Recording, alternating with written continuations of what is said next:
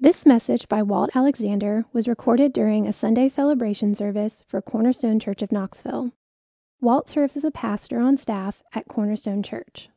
We're going to look at James 5 this morning. So if you'll flip in your Bible, the book of James 5. And if you need a copy of the scriptures, we got plenty of copies. We'd love to give you a copy of the scriptures. So if you want to raise your hand, if you need a copy to follow along as we read and as I preach, you're welcome to one of those.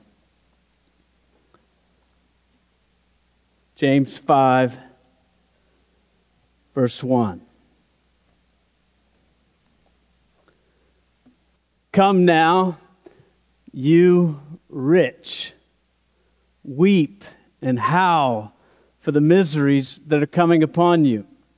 Your riches have rotted, and your garments are moth-eaten. Your gold and silver have corroded, and their corrosion will be evidence against you, and will eat your flesh like fire. You have laid up treasure in the last days. Behold, the wages of the laborers who mowed your fields, which you kept back by fraud, are crying out against you. And the cries of the harvesters have reached the ears of the Lord of hosts. You have lived on the earth in luxury and in self-indulgence.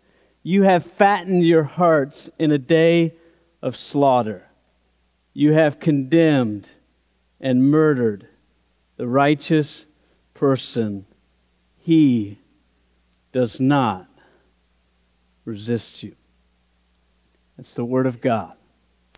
It's a privilege to stand before you this morning again and to handle this text together.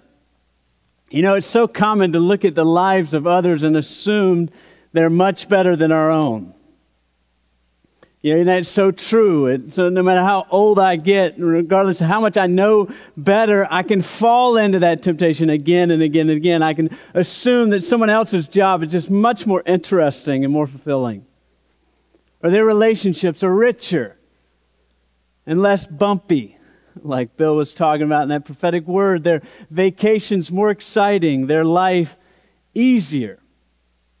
You know, by all accounts, the world looked on the life of Anthony Bourdain in this way. Anthony Bourdain was a New York City chef who climbed his way to the top. He's a best-selling author, and his fame grew as he had a TV show that took us to parts of the world unknown and showed us what to eat there. And some of those episodes just get my mouth watering this morning. Bourdain had it all.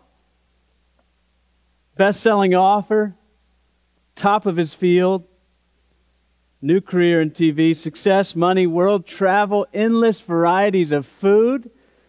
Several weeks ago, though, he committed suicide. What happened? Your friends were left scratching their heads. You know, he seemed so happy, so alive in all these TV shows. One family member said he had everything. Success beyond his wildest dreams. Money beyond his wildest dreams. And as the weeks have gone by, it's become clear that Bourdain struggled with depression. And his taking his own life is just all too common. But listen to this in one episode as he describes his depressive temptations. He says, I'll find myself in an airport, for instance, and I'll order an airport hamburger. It's an insignificant thing, a small thing. It's a hamburger, but it's not a good one. We all know that feeling. Suddenly, I look at the hamburger, and I find myself in a spiral of depression that lasts for days. Now, you may hear that, and you're like, a spiral of depression over a hamburger? You know, a lousy hamburger? But maybe the depression was because all that he tried to bring this good food into the world, and yet there's so much bad food still there. And he just felt this emptiness that takes over him in that moment. But he continues. He said it happened. It's like that with the good stuff too. I just thought, that's incredible. Now think about that. What he's saying is, yes, it's this bad hamburger can send me in a spiral of depression, but so can the success and the money and the fame and the TV show that's taken me all throughout the world. Think about that. Have you ever felt that way? Have you ever felt the emptiness of things? Our souls need more than food, success, money, and travel. Bourdain found it to be true. All the good stuff's not enough. All the success and the relationships and the money are not enough. They're all ultimately empty. In our passage this morning, James returns to one of his favorite subjects, money. He addresses these wealthy landowners who are defrauding the poor in the community. All too often, the people of God look on the wealthy with envy. But James, in this passage, unveils the emptiness of wealth. His words are like frontal blows. They're direct. They're blunt. They're vivid. They're hard. And as we overhear these blows, we must heed these words and direct our hearts to the only lasting treasure. And more than that, as we overhear these words from James, more than that, we're overhearing the words of God that God has for us and to direct our hearts.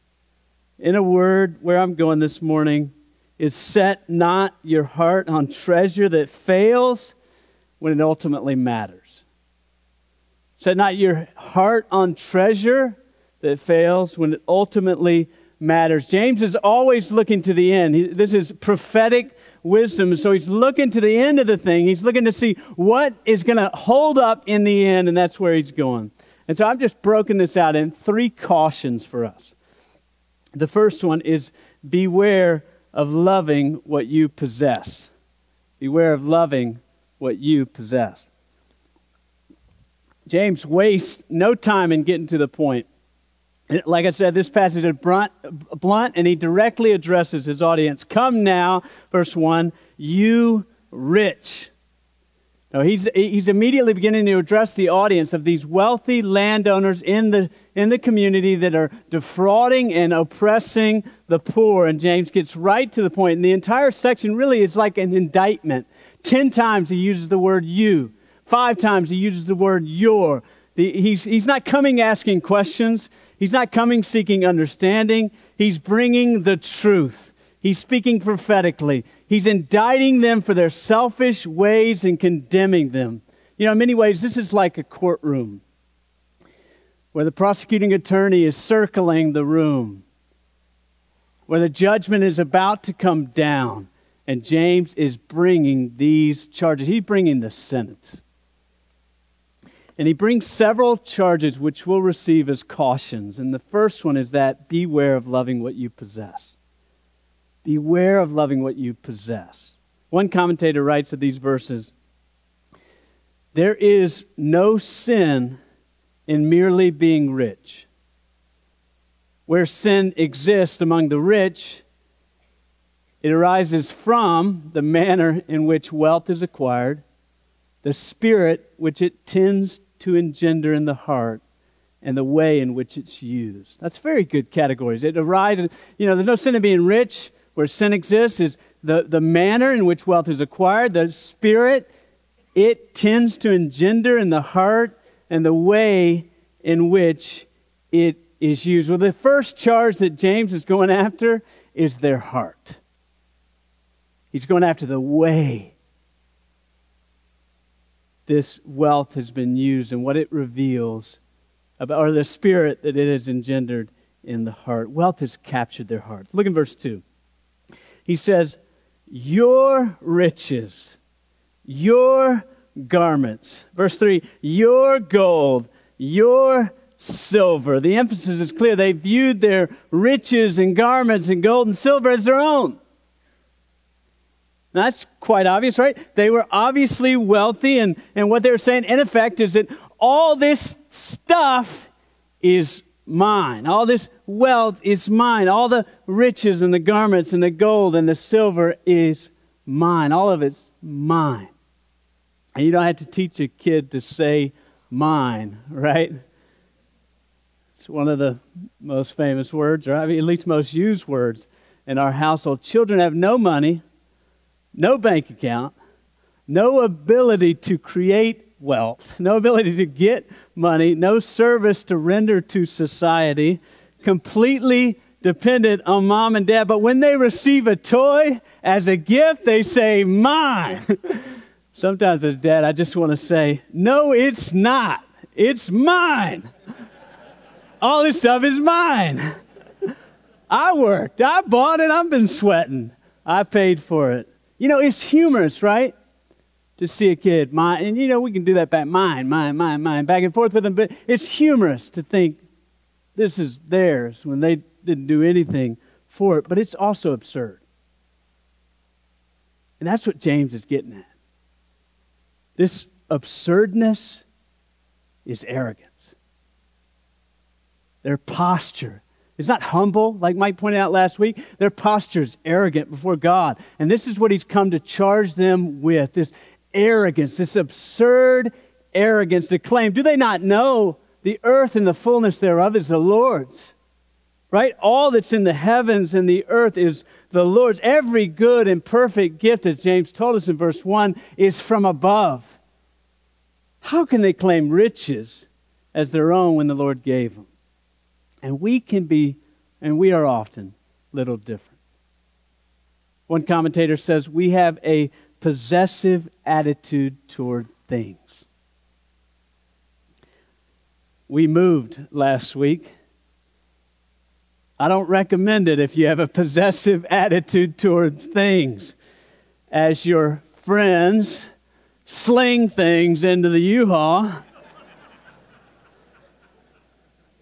one friend, because I was walking around with the rags or the quilt things that U-Haul gives you. I was walking around trying to make sure everything's perfectly quilted and taped up. And one friend just kept asking me, why do you care so much about how we pack this item?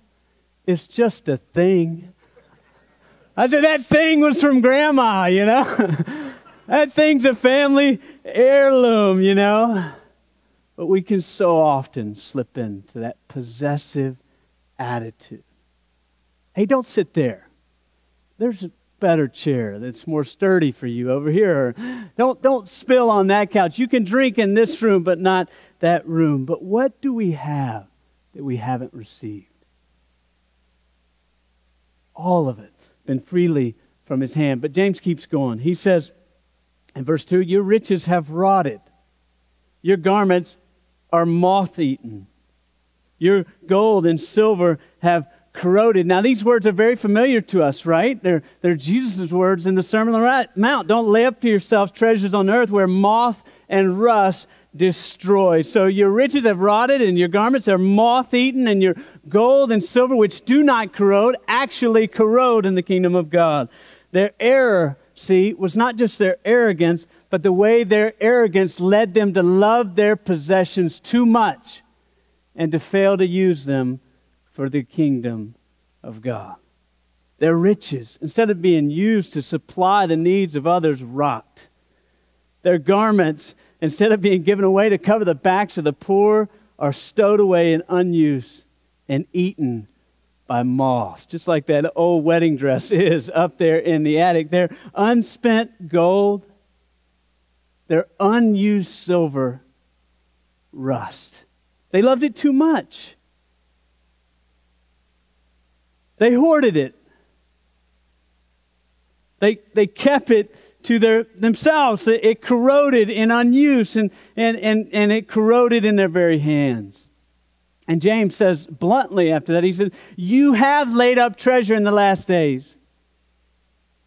So he takes it a step further. James taught on money, and he's telling us that it's more than just not being used. That they thought that treasuring this up would actually secure them. They're amassing this wealth would actually help them in the day coming. That their wealth and their gold and their silver would make them secure. But James says and assures them, it will not, it will fail. Look in verse 3, he says, that corrosion will be evidence against you, and will eat your flesh like fire. It doesn't get much more vivid than that. It will eat your flesh like fire. For those who love money too much, there is a certain wrath coming. That's what James is saying. If you find yourself in here this morning too aware, money has a way of drawing out our emotions faster than anything else.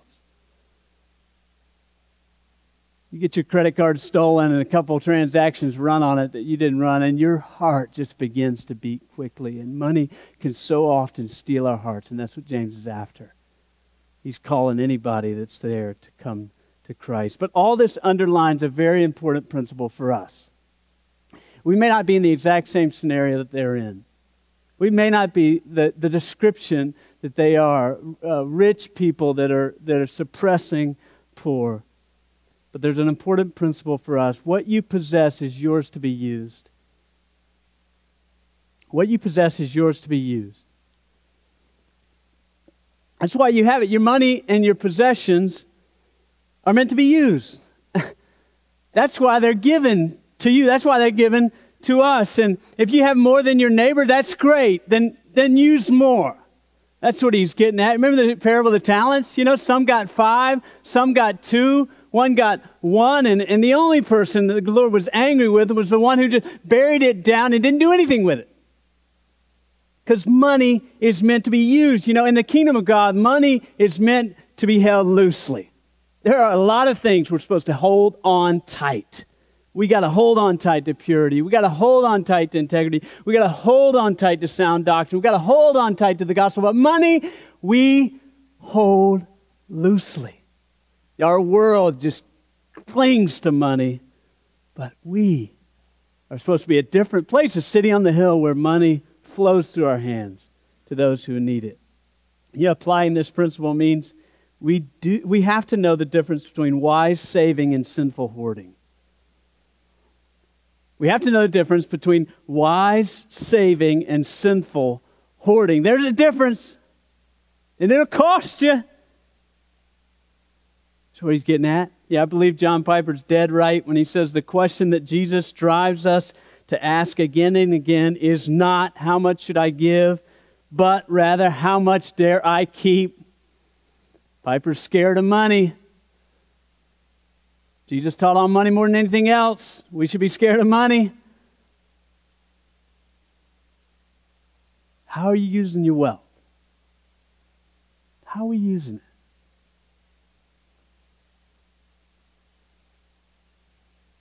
What are you doing with your excess? Now, I know everybody's got different degrees of excess, but what are you doing with it? Would your friends say you're generous? Does your giving stretch you? Like Bill referenced the Macedonians who gave beyond their means. Does it require you? Does it require us to sacrifice? Does it require us to amend our long-term goal? Do we have goals for giving? I'm 38, I want to have a goal for giving when I'm 65, that it's not this same percent when I get there. Do we have goals? Do you still tithe? These are hard words, hard questions, because money's a hard subject. But James is coming to alert us, set not your heart on treasure that fails when it really matters. He wants to awaken our attention. Point 2, beware of dishonest dealings with others. James moves on to charge the rich for the dishonest manner in which they acquire that wealth. Remember the 3 categories? He's charging them for the dishonest manner in which they've acquired this wealth. And there's so much he could include in this verse 4, but he could tell us about their insensitivity toward the poor, or their dishonest practices, or even how bad the life of the poor was when they went unfed. But essentially he only mentions one thing, that the Lord of hosts hears. The Lord of hosts hears. I love this. Look in verse 4. He says, behold, the wages of the laborer who mowed your field, which you kept back by fraud, are crying out against you. And the cries of the harvester have reached the ears of the Lord of hosts. So this is describing a happy time. It's harvest time. In the community, the crops are bearing fruit. The laborers are bringing in the harvest. They're bringing in the bounty. It's a vivid picture. For an agrarian society, it's a happy picture. It's a wonderful time. Yet after all their sweat and labor, the workers go unpaid. They go home hungry. That's very simple, the way that's laid out. They go home hungry. They go home unpaid. They go home poor. Well, the scene is a reference also. It's an allusion to Isaiah 5. There, the Lord is describing his people. He's describing his people being oppressed. He's describing his people being put under rich who control the land and overrun them, and they're cruel and unfair. But what Isaiah 5 keeps pointing out is that the Lord of hosts takes notice. The Lord of hosts hears. And to James's audience, these would have been wonderful words. They would have known the Lord still cares. Lord of hosts still hears. They felt trodden like this. And if you're put under the thumb of an employer that's cruel and unjust, it may not seem to move the needle in the moment, but the Lord of hosts hears. That's the truth. Lord of hosts is listening. Now, this name is incredible. The Lord of hosts. It's used in Isaiah 5. That's where it comes from. It's only used 2 times in the New Testament. It's Lord Sabaoth. It means Lord of hosts, right? But Lord of armies, Lord of legions of angels, the Lord who possesses absolute authority over all of heaven and all of earth and commands all the host of angels, which is described in Isaiah 5, in which Isaiah 6, Isaiah sees with his own eyes. The seraphim and cherubim all around the throne, which the Lord commands. And that's what he's saying. It reminds me of Jesus' statement to Peter in the garden. Remember, Peter slashes that centurion or Roman official's ear. And Jesus says, "Do you not think I can appeal to my Father, and he will at once send 12 legions of angels?" Isn't that amazing? Alec Martyr describes this word like this. The Lord of hosts points to the Lord who has within himself and at his sovereign command every possible potency, every possible power and resource. He is host. No power, however great or solid to the earthly eye, is beyond his capacity. And no need, however pressing, is beyond his means or outside his attention. So how can the powerless laborer respond to the all-powerful landowner? Cry out to the Lord of hosts. And that's what happens. Look in verse 4. It just says the wages right there at the beginning, after the clause, are crying out against you. I love that. Literally, the wages are crying out. Injustice is everywhere. The wages are crying out and the laborers are crying out. Everybody's crying out and the Lord of hosts hears. So what are we to make of this? A couple thoughts. Or first, this caution.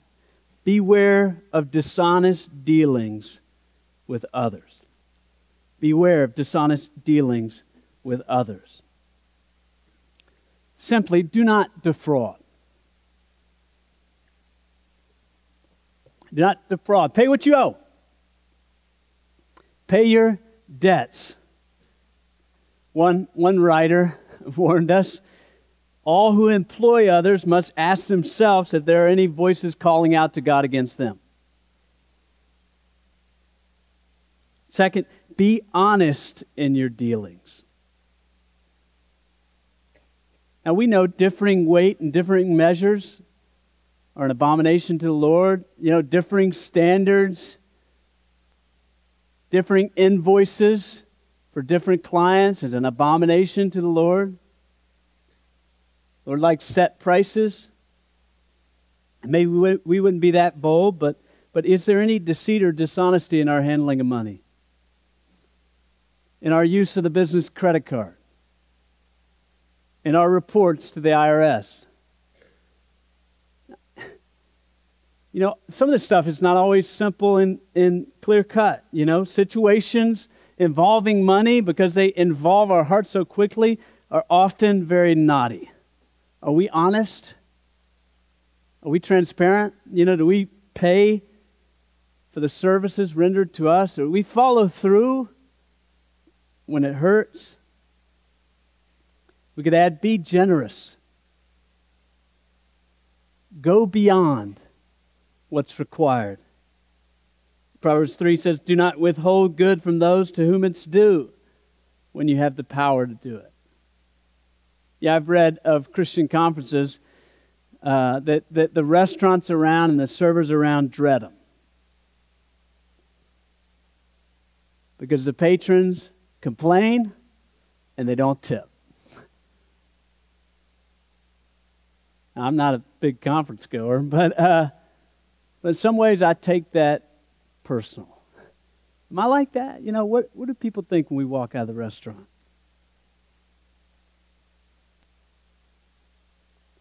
Set not your heart on treasure that fails when it really matters. Stuff's hard. So we need the Lord's help. Point 3, beware of comfort. Beware of comfort. James concludes with charging the rich for how they spent their money. While they hoarded money and refused to pay the laborers, they had no trouble spending it on themselves. That's what he's getting at. There's this double standard. They are stingy with others, but they are indulgent with themselves. They lived on in luxury and self-indulgence. Look at that, verse 5. You have lived, again, this indictment, this charge, you have lived on the earth in luxury and self-indulgence. Together, these words, they describe a life oriented to self. Not necessarily wrong in every way. Not necessarily doing things that are illicit and forbidden. Not necessarily indulging in those types of things, but offering little resistance to self-satisfying comfort and pleasure. It appears they gave little thought to anything else. And it's so easy to slip into.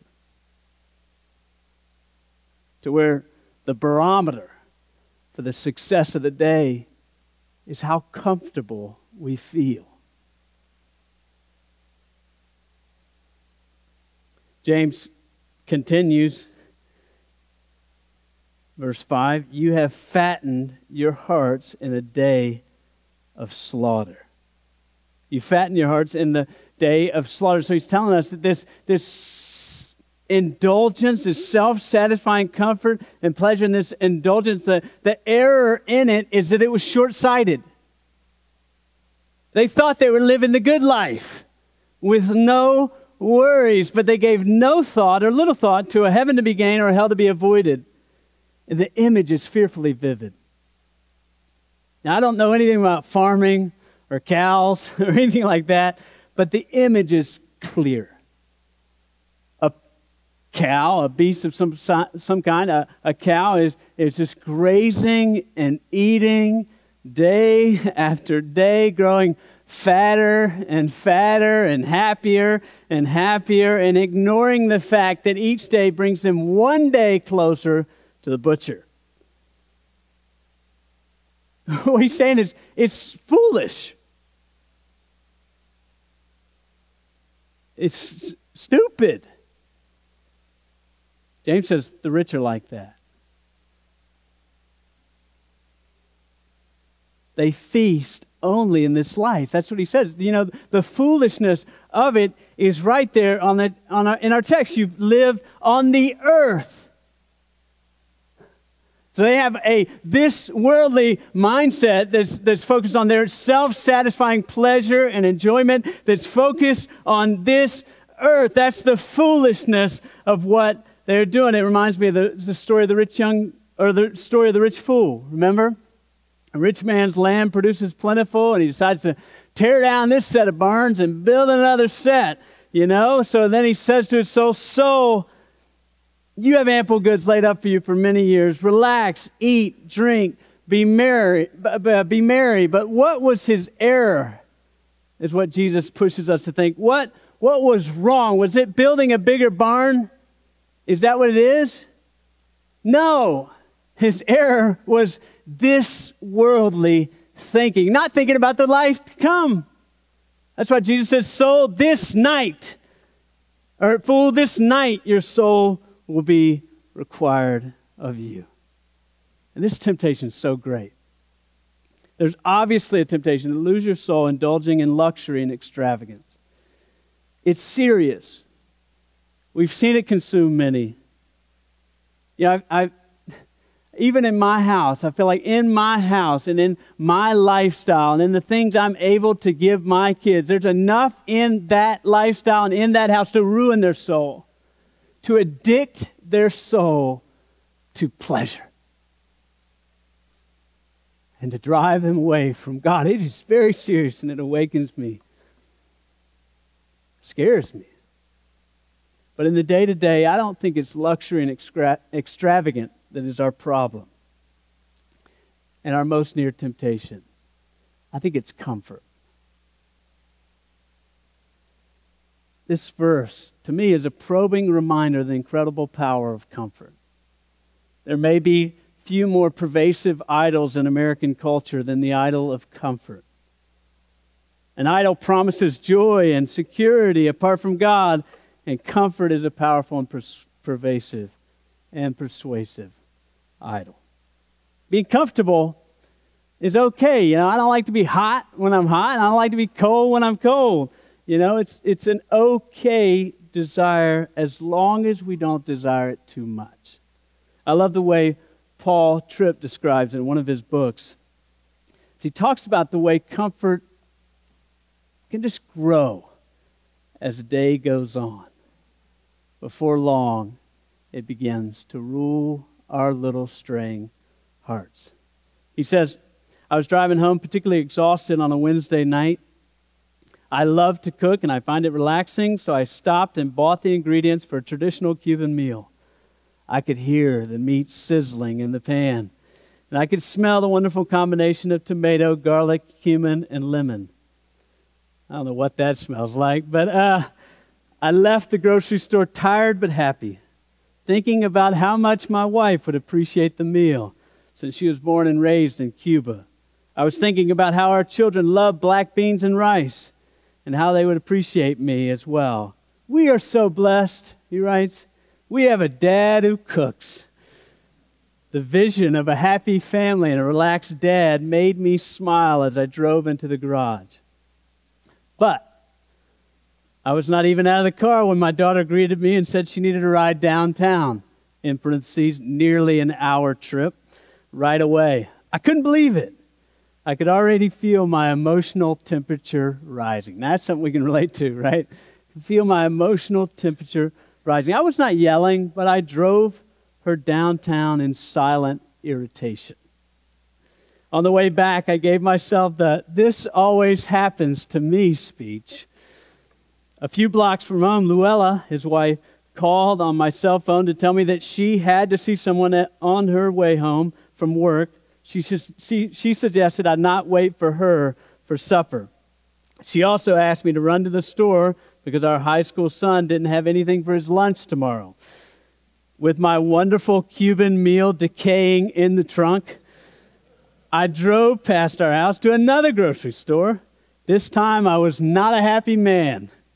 I flung the lunch items onto the basket, and when I got to the checkout line, I was quite irritated at the elderly lady in front of me who couldn't find a pen to write a check. I finally arrived home an hour and a half later to find my other child standing in the door with a paper in his hands with the exact measurements of a calculator he needed for school tomorrow. So, before he got another word out of his mouth, I exploded.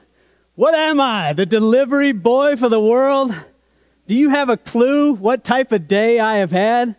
Whatever happened to really learning math instead of learning how to use a calculator? Is this what I'm paying for that school?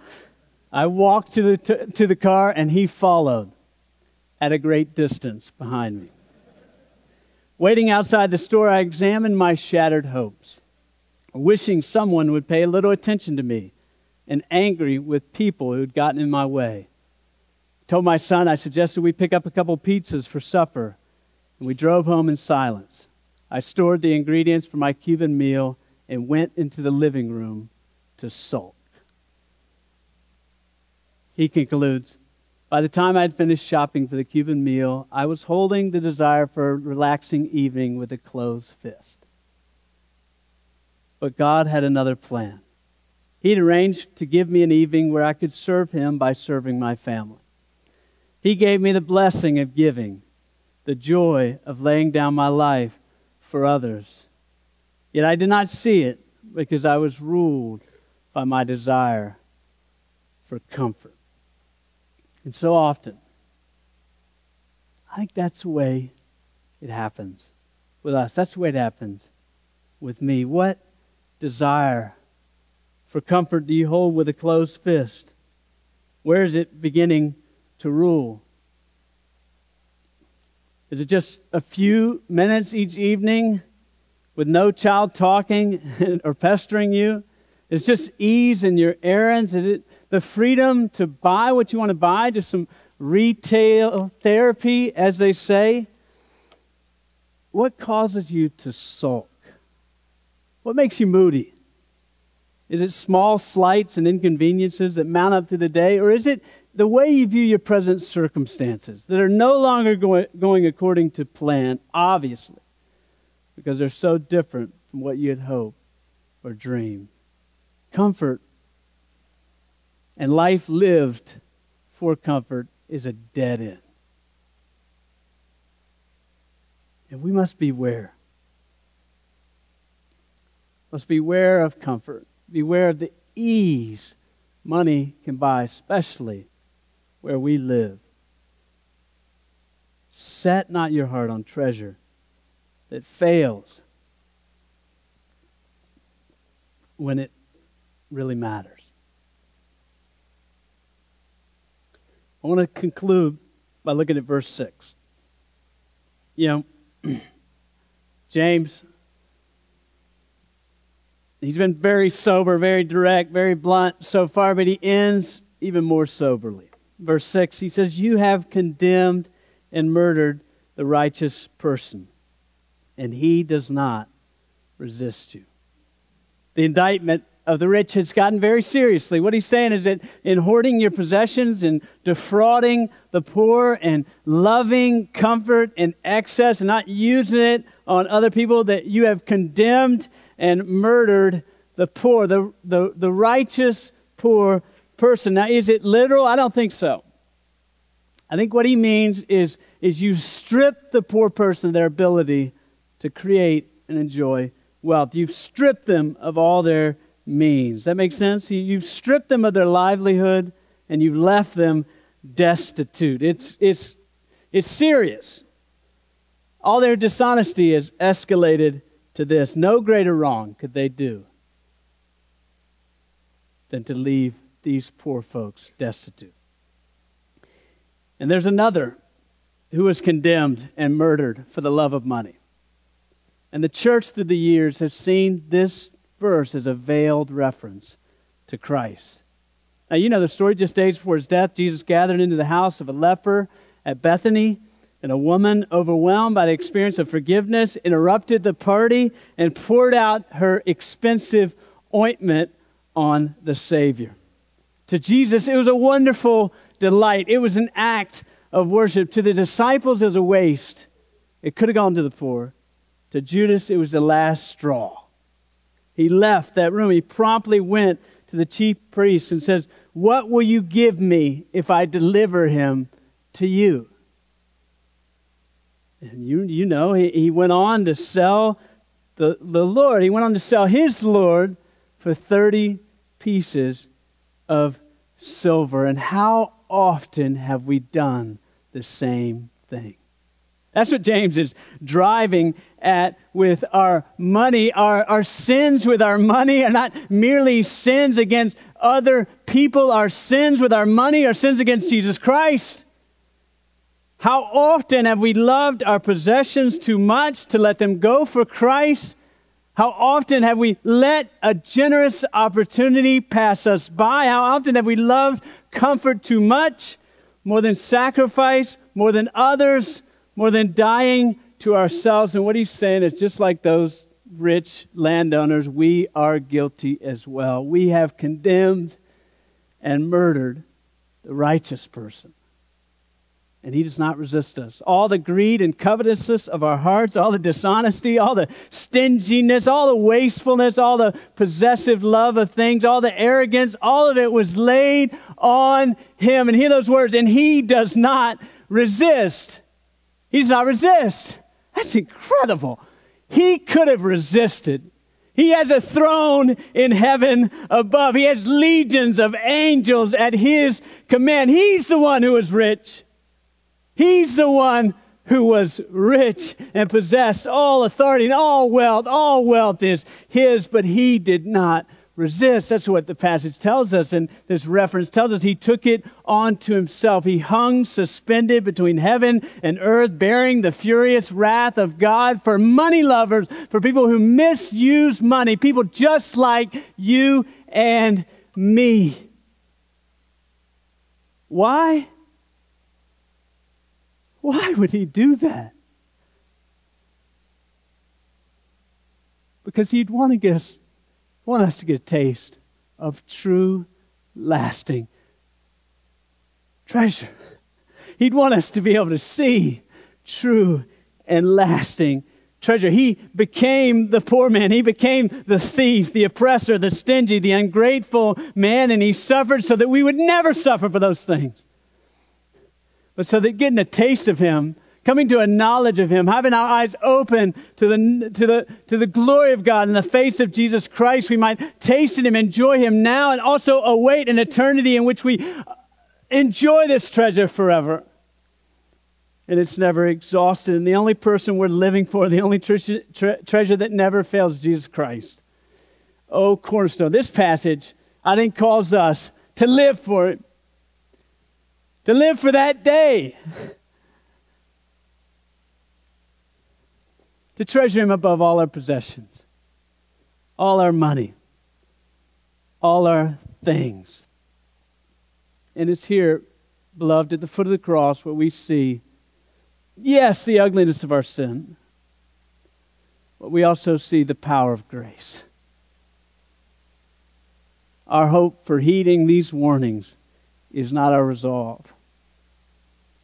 Our hope for heeding is that grace that flows from that tree will train us to live for the treasure that never fails.